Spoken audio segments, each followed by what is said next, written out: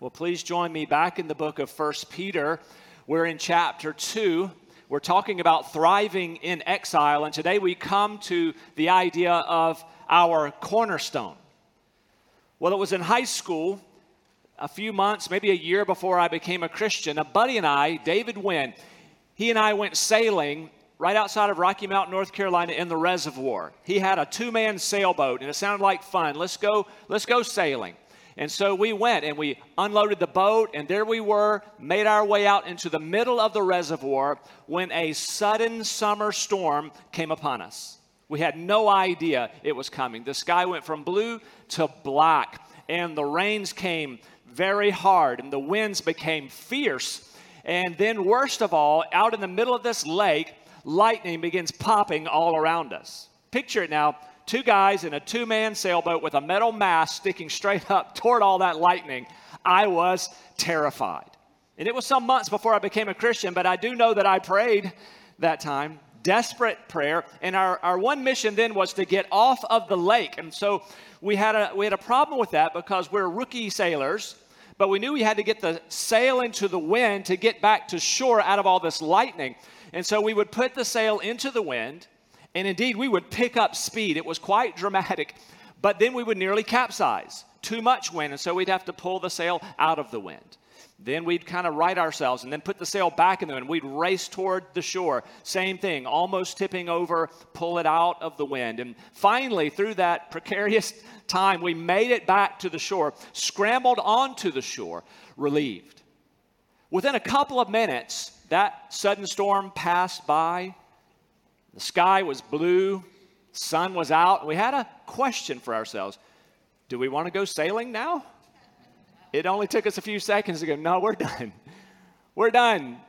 Whatever that was that came so suddenly, another one could be coming to. This is just not something we're going to do. We preferred the solid ground of the shore to those turning waters of that reservoir. Well, in our text today, Peter is going to remind us that we have a firm foundation under us in Jesus Christ.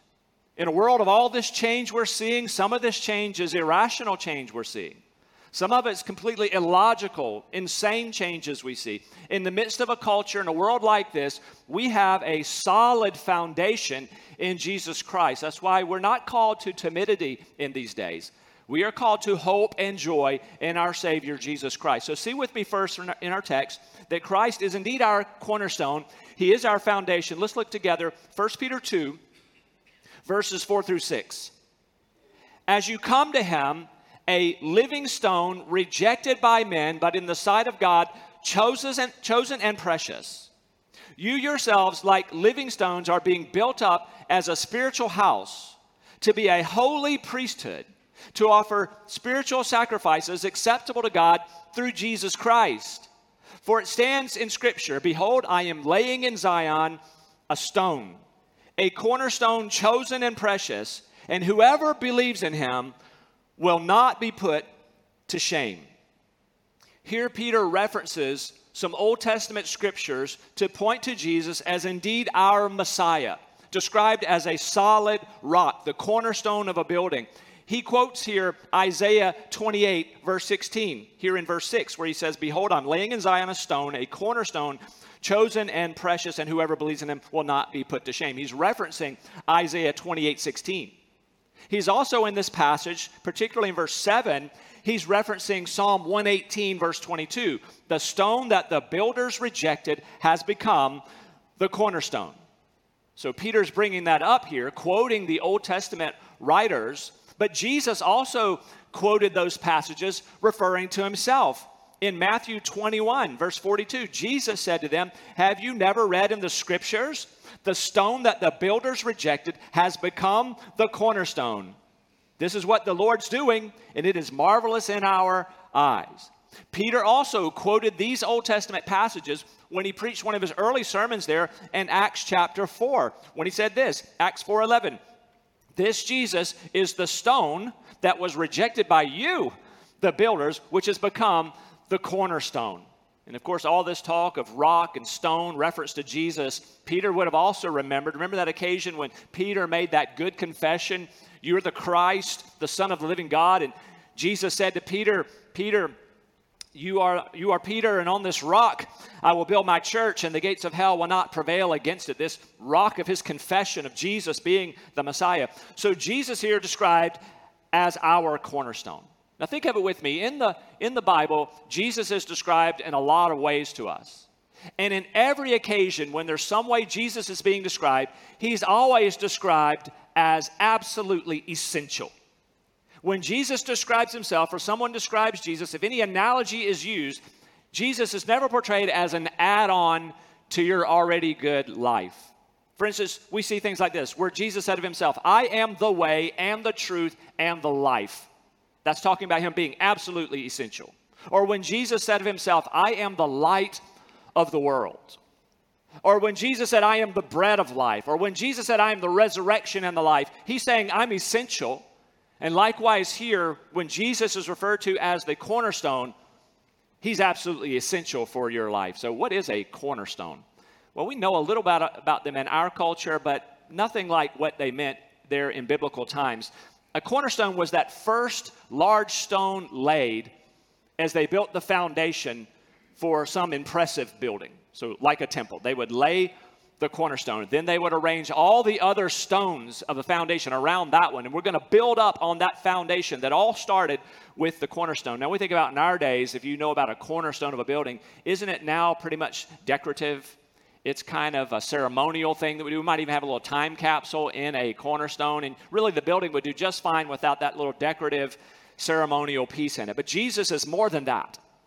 Jesus is essential. Jesus is foundational. Now, for some, Jesus really is just ornamental, not foundational. Maybe to some, Jesus is like the curtains of a house, or maybe Jesus is like the furnishings of a house, but that's not who Jesus is. Be sure that you see Jesus for who he is.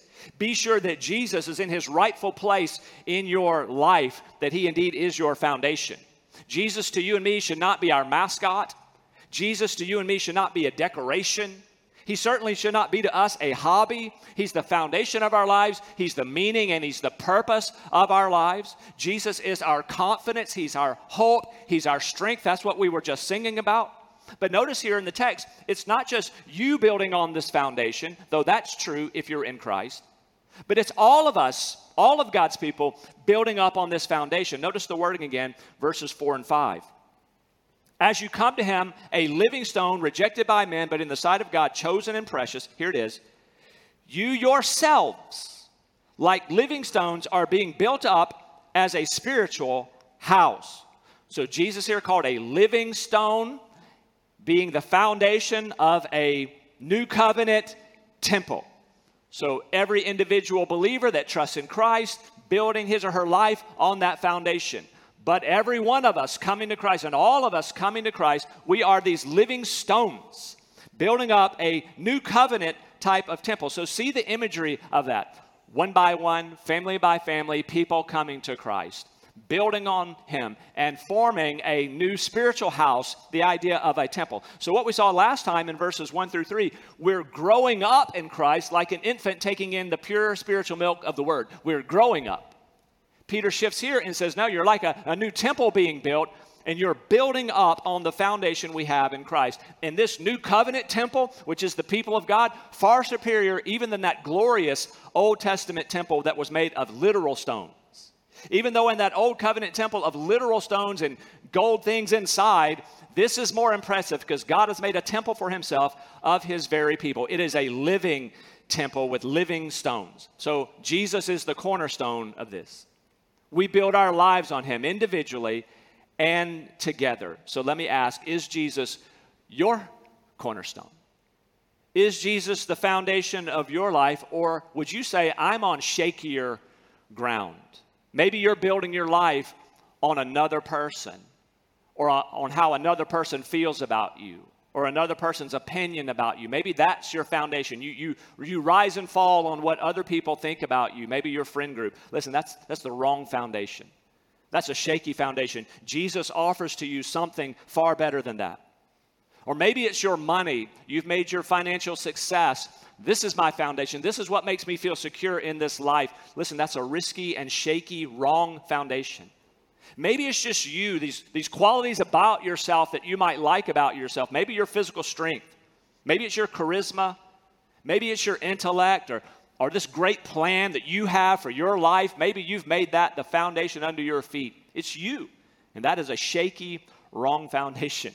I pray today you'll be like my buddy and me getting off that lake. I want to get off those turning waters. I want to get out of that wind. I need to get on something other than a shaky little boat. I need to get on the solid ground. And this is who Jesus is to us, a foundation, the cornerstone. And so today I would urge you, become a living stone in the temple of God. Join us in building your life upon Jesus Christ. In this place, as the living temple of God in a local church, we're encouraging each other, like Peter's been telling us, we need to spur each other on to be holy as God is holy, and to love each other sincerely and fervently from the heart. And so here we've just been noticing this grand truth that we have a great cornerstone, a great foundation, Jesus himself, upon which we build our lives. We build on him. But then I want us to go next and look at verses 6 through 8 and see the importance of this decision. Because you might be here today and you have not made that decision. You are on one of those other shakier foundations for your life. Let me impress upon you how serious this decision is and plead with you to make the right call to choose to follow and trust in Christ. Look at verses 6 through 8 now. The importance of your choice. For it stands in Scripture, behold, I am laying in Zion a stone, a cornerstone chosen and precious. Now listen to this. And whoever believes in him will not be put to shame. So the honor is for you who believe, but for those who do not believe. The stone that the builders rejected has become the cornerstone, and a stone of stumbling, and a rock of offense. They stumble because they disobey the word as they were destined to do. Peter explains what you and I witness really every day of our lives. Some will enthusiastically embrace Jesus as Savior and Lord and will begin building their lives upon him. But at the same time, many will dismissively reject Jesus, even maybe mocking those who have believed in him. So see it, there's nothing wrong with the stone. It's Jesus. Nothing wrong with him, but there's something very wrong with the human heart that people would turn and look at Jesus and still walk away in unbelief. Not going to build my life on him. I'll find something other than him. Nothing wrong with Jesus. He's that choice and precious stone, but many people will estimate him wrongly. Now, verse 8 is very interesting, very powerful. I'll let you ponder this later, but look at this.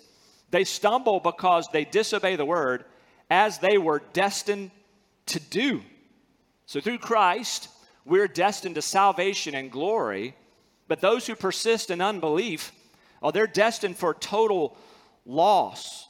Now notice this, everybody's making a decision about Jesus. This is what this passage is reminding us. Everybody's making a decision for Jesus. Some are believing in him, while others are rejecting him. Notice the wording here, very strong. The stone that the builders rejected.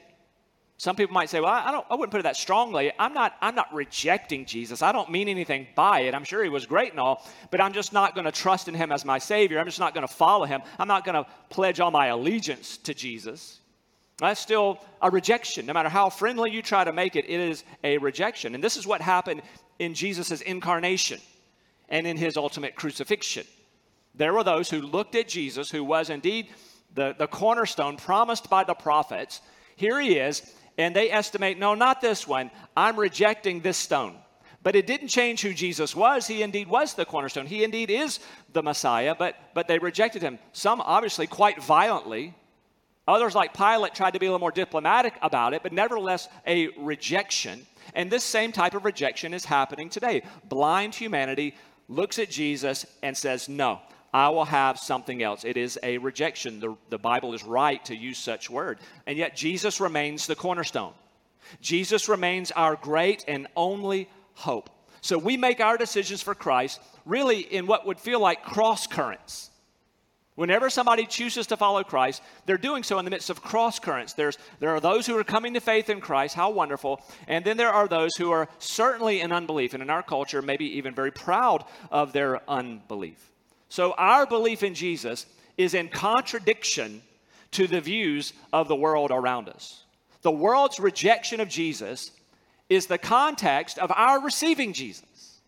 The world's unbelief toward Jesus is the context of our belief in Jesus. So they may be appearing more hostile than ever against him, but we're loving Jesus more than ever. We're trusting him and delighting in him more than ever. Do you feel the cross currents there? And we gladly say, oh, I'm trusting in Jesus no matter who is rejecting in these days. So don't let the fact that others might be rejecting Jesus, don't let that influence your decision for Christ. So you might say, well, but Tom Hanks and Tom Cruise, they're rejecting. They don't believe. We'd say, so? But Elon Musk and Bill Nye, they don't believe. Or my high school Spanish teacher, she doesn't believe.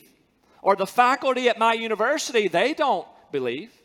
And our response to that is, that's a terrible pity for them. And you should pray for all those people that I just mentioned. And if you have the opportunity, share the gospel with all those people that I just mentioned. But their rejection of Jesus should not be impressive to you. And it should certainly not be influential to you. This has been happening since the very beginning. People would look at Jesus and they would reject the one who is indeed the very cornerstone. Terrible decision for them. They were bad builders is how the scripture would describe them, but don't be so foolish. Don't follow them in their terrible, terrible mistake. Understand, when you believe in Jesus, you're doing so counter-culturally, and it's always been this way. Again, Peter's writing this letter in around AD 62, AD 63. We're talking first century, first waves of people becoming believers, and they knew this. Many people rejecting, most people rejecting, but we're not rejecting. We know who this is. Cornerstone, there is no better. I'm trusting in Jesus. So no matter what somebody else does, no matter how anybody else estimates Jesus and evaluates him, we see him how God sees him. Look at verse 4. As you come to him, a living stone, yes, rejected by men, but in the sight of God, chosen and precious. But Oprah says, but Bill Maher says, but Howard Stern says, but Taylor Swift says, irrelevant. God says chosen and precious. God says cornerstone. God says repent and believe in him. And so in this world of rejection, which has always been the case, we delight to believe in Jesus Christ. Now I want you to see this with me. We have a new identity, a new mission, a new honor. If we're among those who have seen Jesus as the cornerstone, the promised Messiah, the one upon whom we should build our lives, then we now have a new identity, a new mission, and new honor. Look at verses 9 through 10 with me now. These are amazing verses. But you are a chosen race, a royal priesthood, a holy nation, a people for his own possession, that you may proclaim the excellencies of him who called you out of darkness into his marvelous light. Once you were not a people, but now you are God's people. Once you had not received mercy, but now you have received mercy.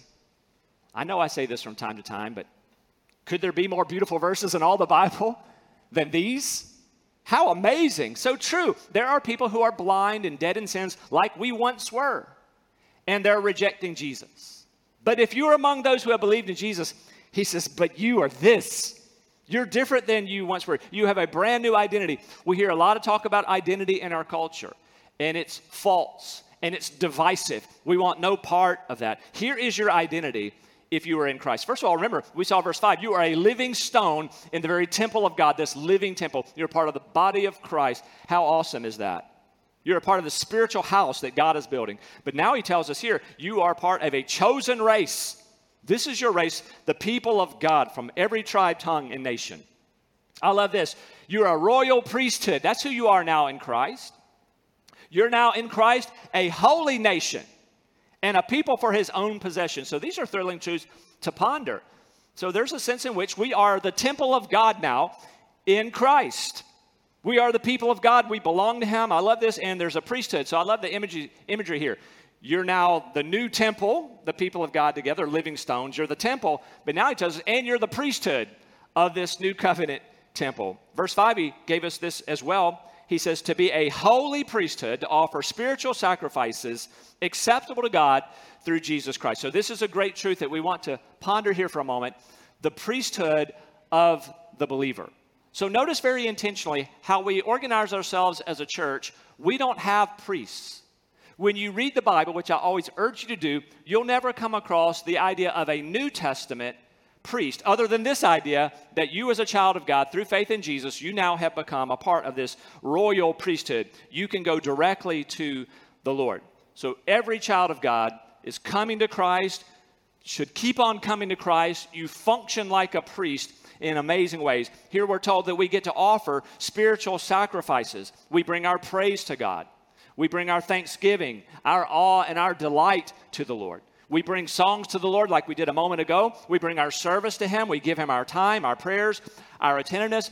We bring our full selves to Him. Remember in Romans 12, we're described as living sacrifices to the Lord. So this imagery is amazing. We are the temple of God together.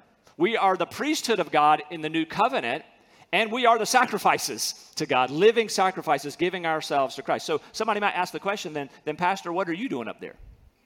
Because we don't have priests. But of course not, we don't have priests. But we do have pastors. So we go to places like Ephesians 4, and we go to places like 1 Timothy 3. And we're not told that you have priests, we have pastors and deacons.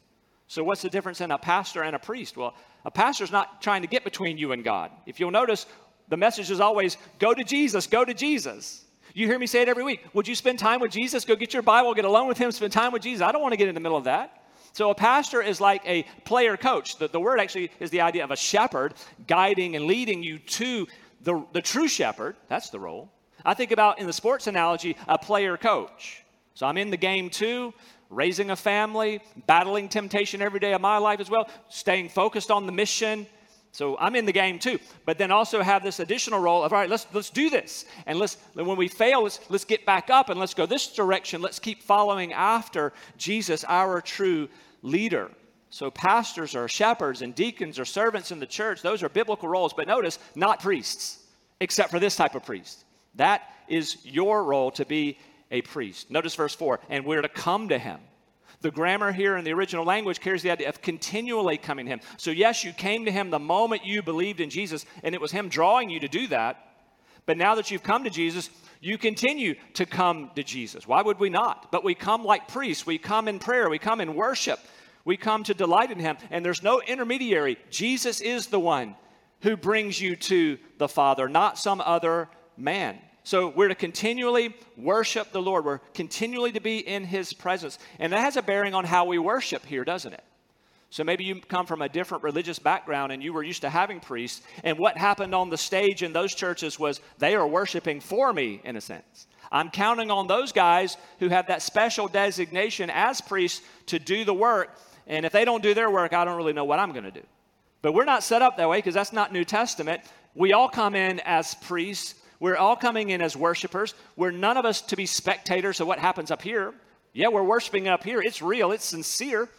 But it needs to be sincere worship from you. A priest, the priesthood of the believers. There you bringing your worship. You are a royal priesthood. Now, what a privilege this is. And this wasn't always true of you and me. And I love verse 10. Look at this. Just to remind us of the grace that made this true. You and I, who were alienated from God before in our sin, broken, in bondage. Now this. Once, verse 10, once you were not a people, but now you are God's people.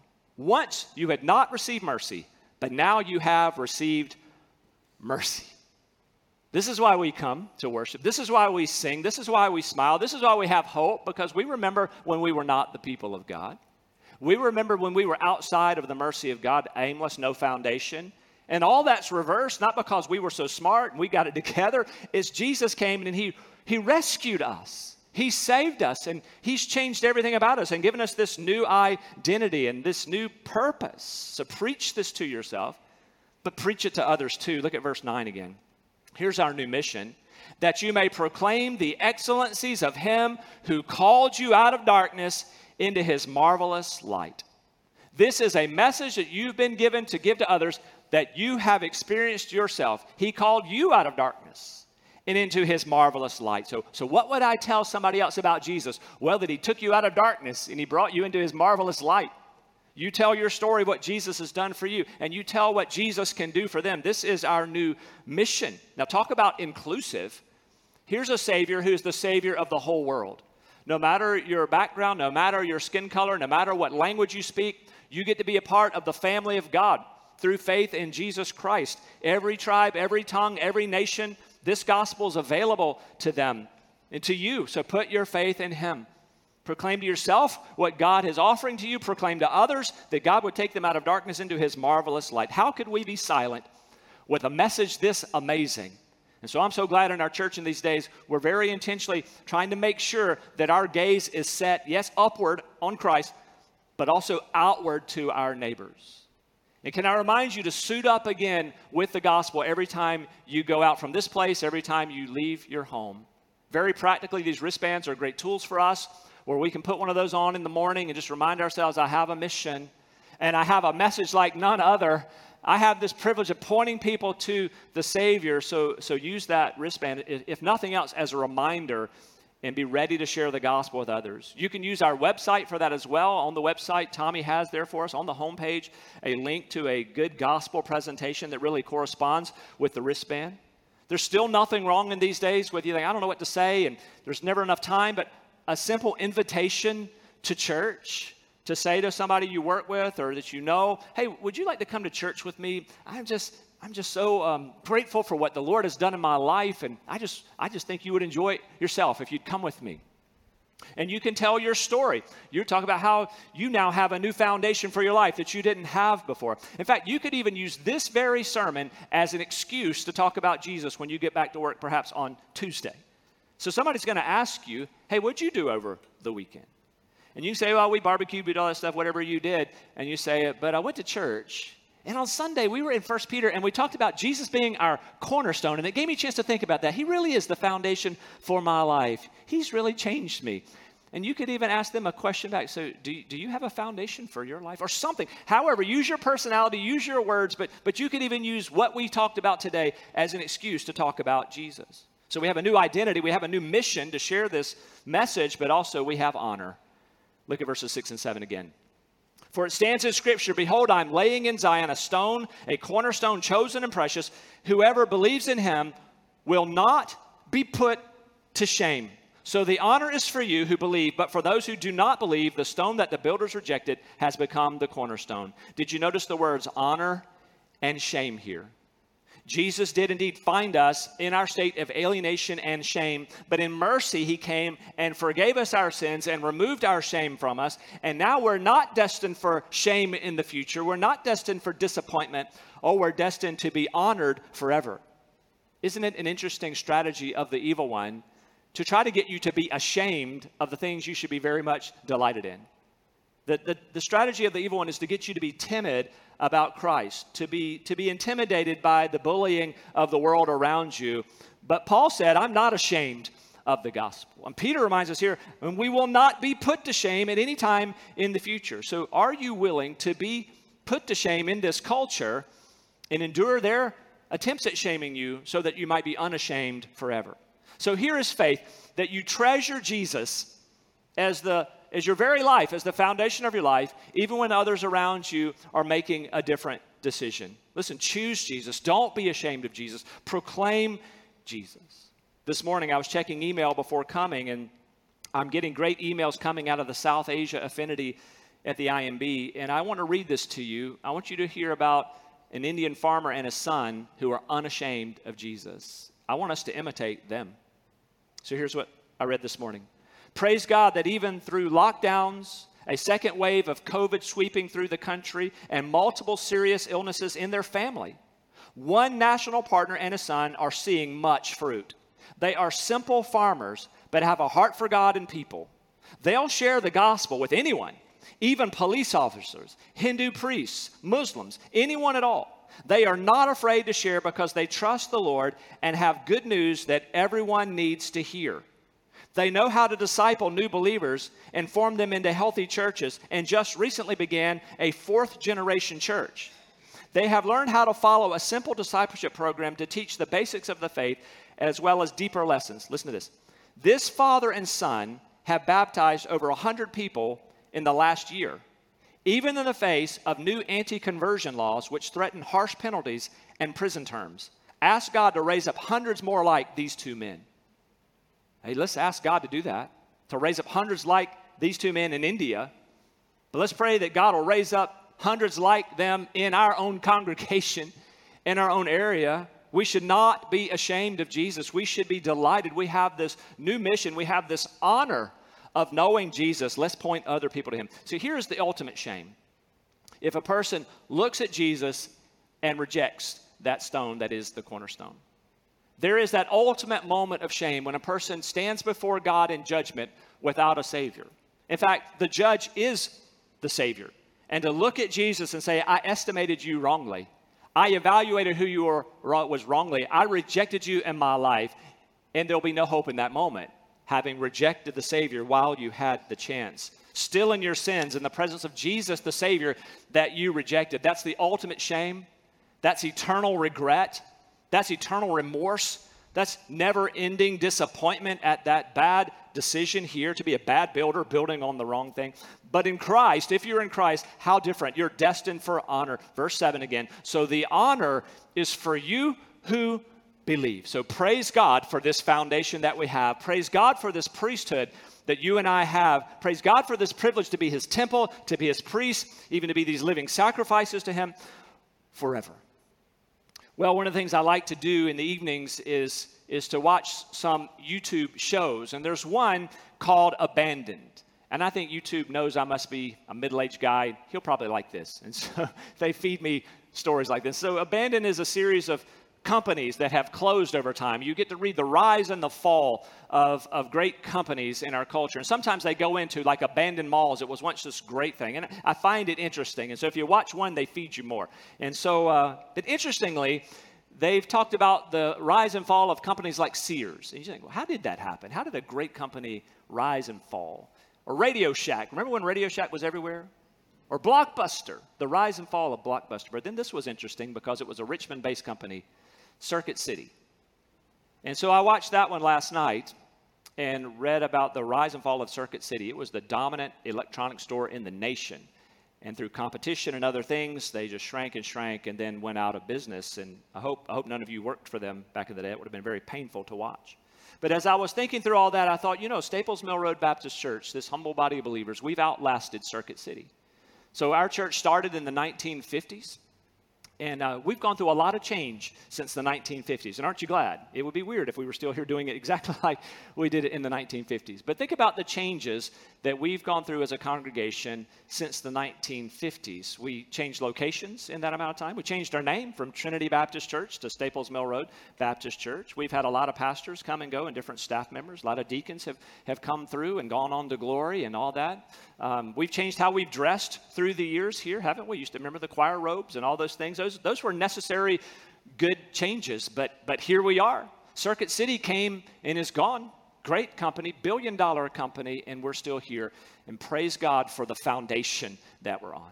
Our prayer is that we'll still be standing, still proclaiming the gospel, still being rooted in the truth and reaching in love until Jesus comes again. We dare not shift to any other foundation than Jesus Christ. And so today I want to ask you to come to Jesus, to have this foundation in your life. With all the change around you, you need stability in your life. You need an eternal Savior, and Jesus is the only one. Come to Jesus today and receive forgiveness of all your sins. Come to Jesus and to take away all of your shame, and you'll have no prospect of shame in the future, but just honor and glory forever because of a gift from him. Become one of his people. And we would invite you to become one of us as we build our lives on Jesus Christ. Let me give you a moment to put your faith in Jesus even now.